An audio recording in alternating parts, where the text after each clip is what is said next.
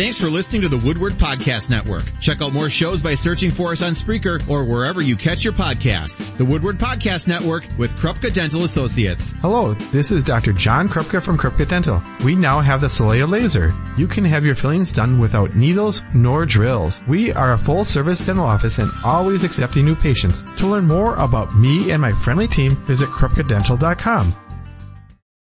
Here's the latest from the WHBY Omni Glass and Paint News Center. Good morning. It's 5:04, some showers and 43. I'm Carol Patrizi. The number of new cases of coronavirus in Wisconsin comes in at below 400 for a second day in a row. The State Department of Health Services reports 367 positive tests on Monday with a positivity rate of 11%. No new COVID-related deaths were reported yesterday.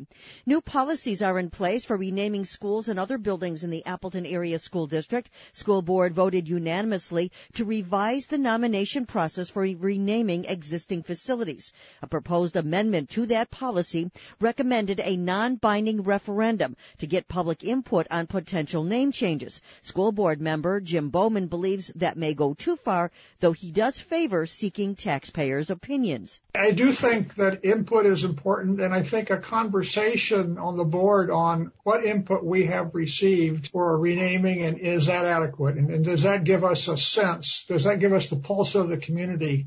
The revision of the school naming policy came after a proposal to rename Lincoln School in honor of former principal Ron Dunlap. He died in 2019.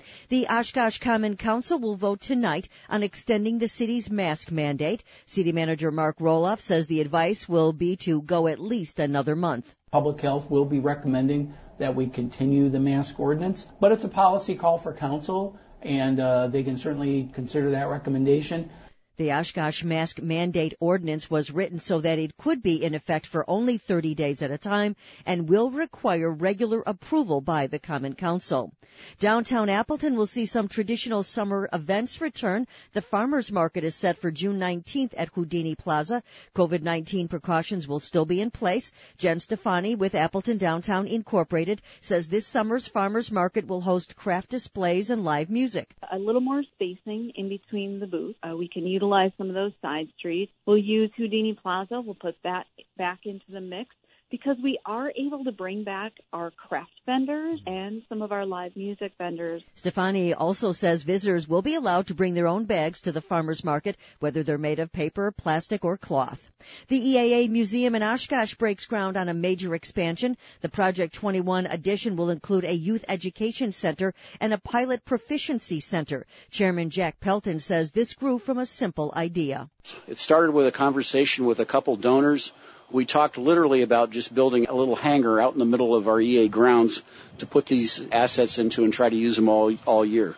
The vision evolved, and we understood that there was an appetite to support it financially. EAA hopes the new facilities will make Oshkosh the premier aviation education and training destination in the U.S. The cost of the 30,000-square-foot project is $6.2 million. It should open by mid-2022. Paperfest is coming back this summer. Organizers say the festival will run from July 15th through the 18th at Memorial Park in Combined Locks. Chairman Matthew Boots tells Haley Tenpass on Focus Fox Valley that safety precautions will be in place. We felt pretty safe that things are starting to return to normal, and we're a ways away yet. There's a few other events that will be happening before us, and we'll be watching those closely and making sure that we make any appropriate changes as the time comes. The annual Paperfest parade and fireworks display will also return. The Eli Young Band will perform on Friday, July 16th.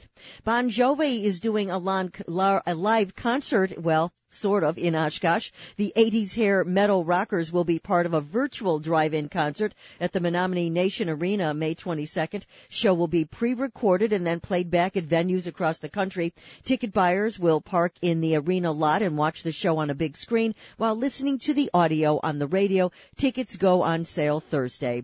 Like WHBY on Facebook, I'm Carol Patrizi, WHBY News.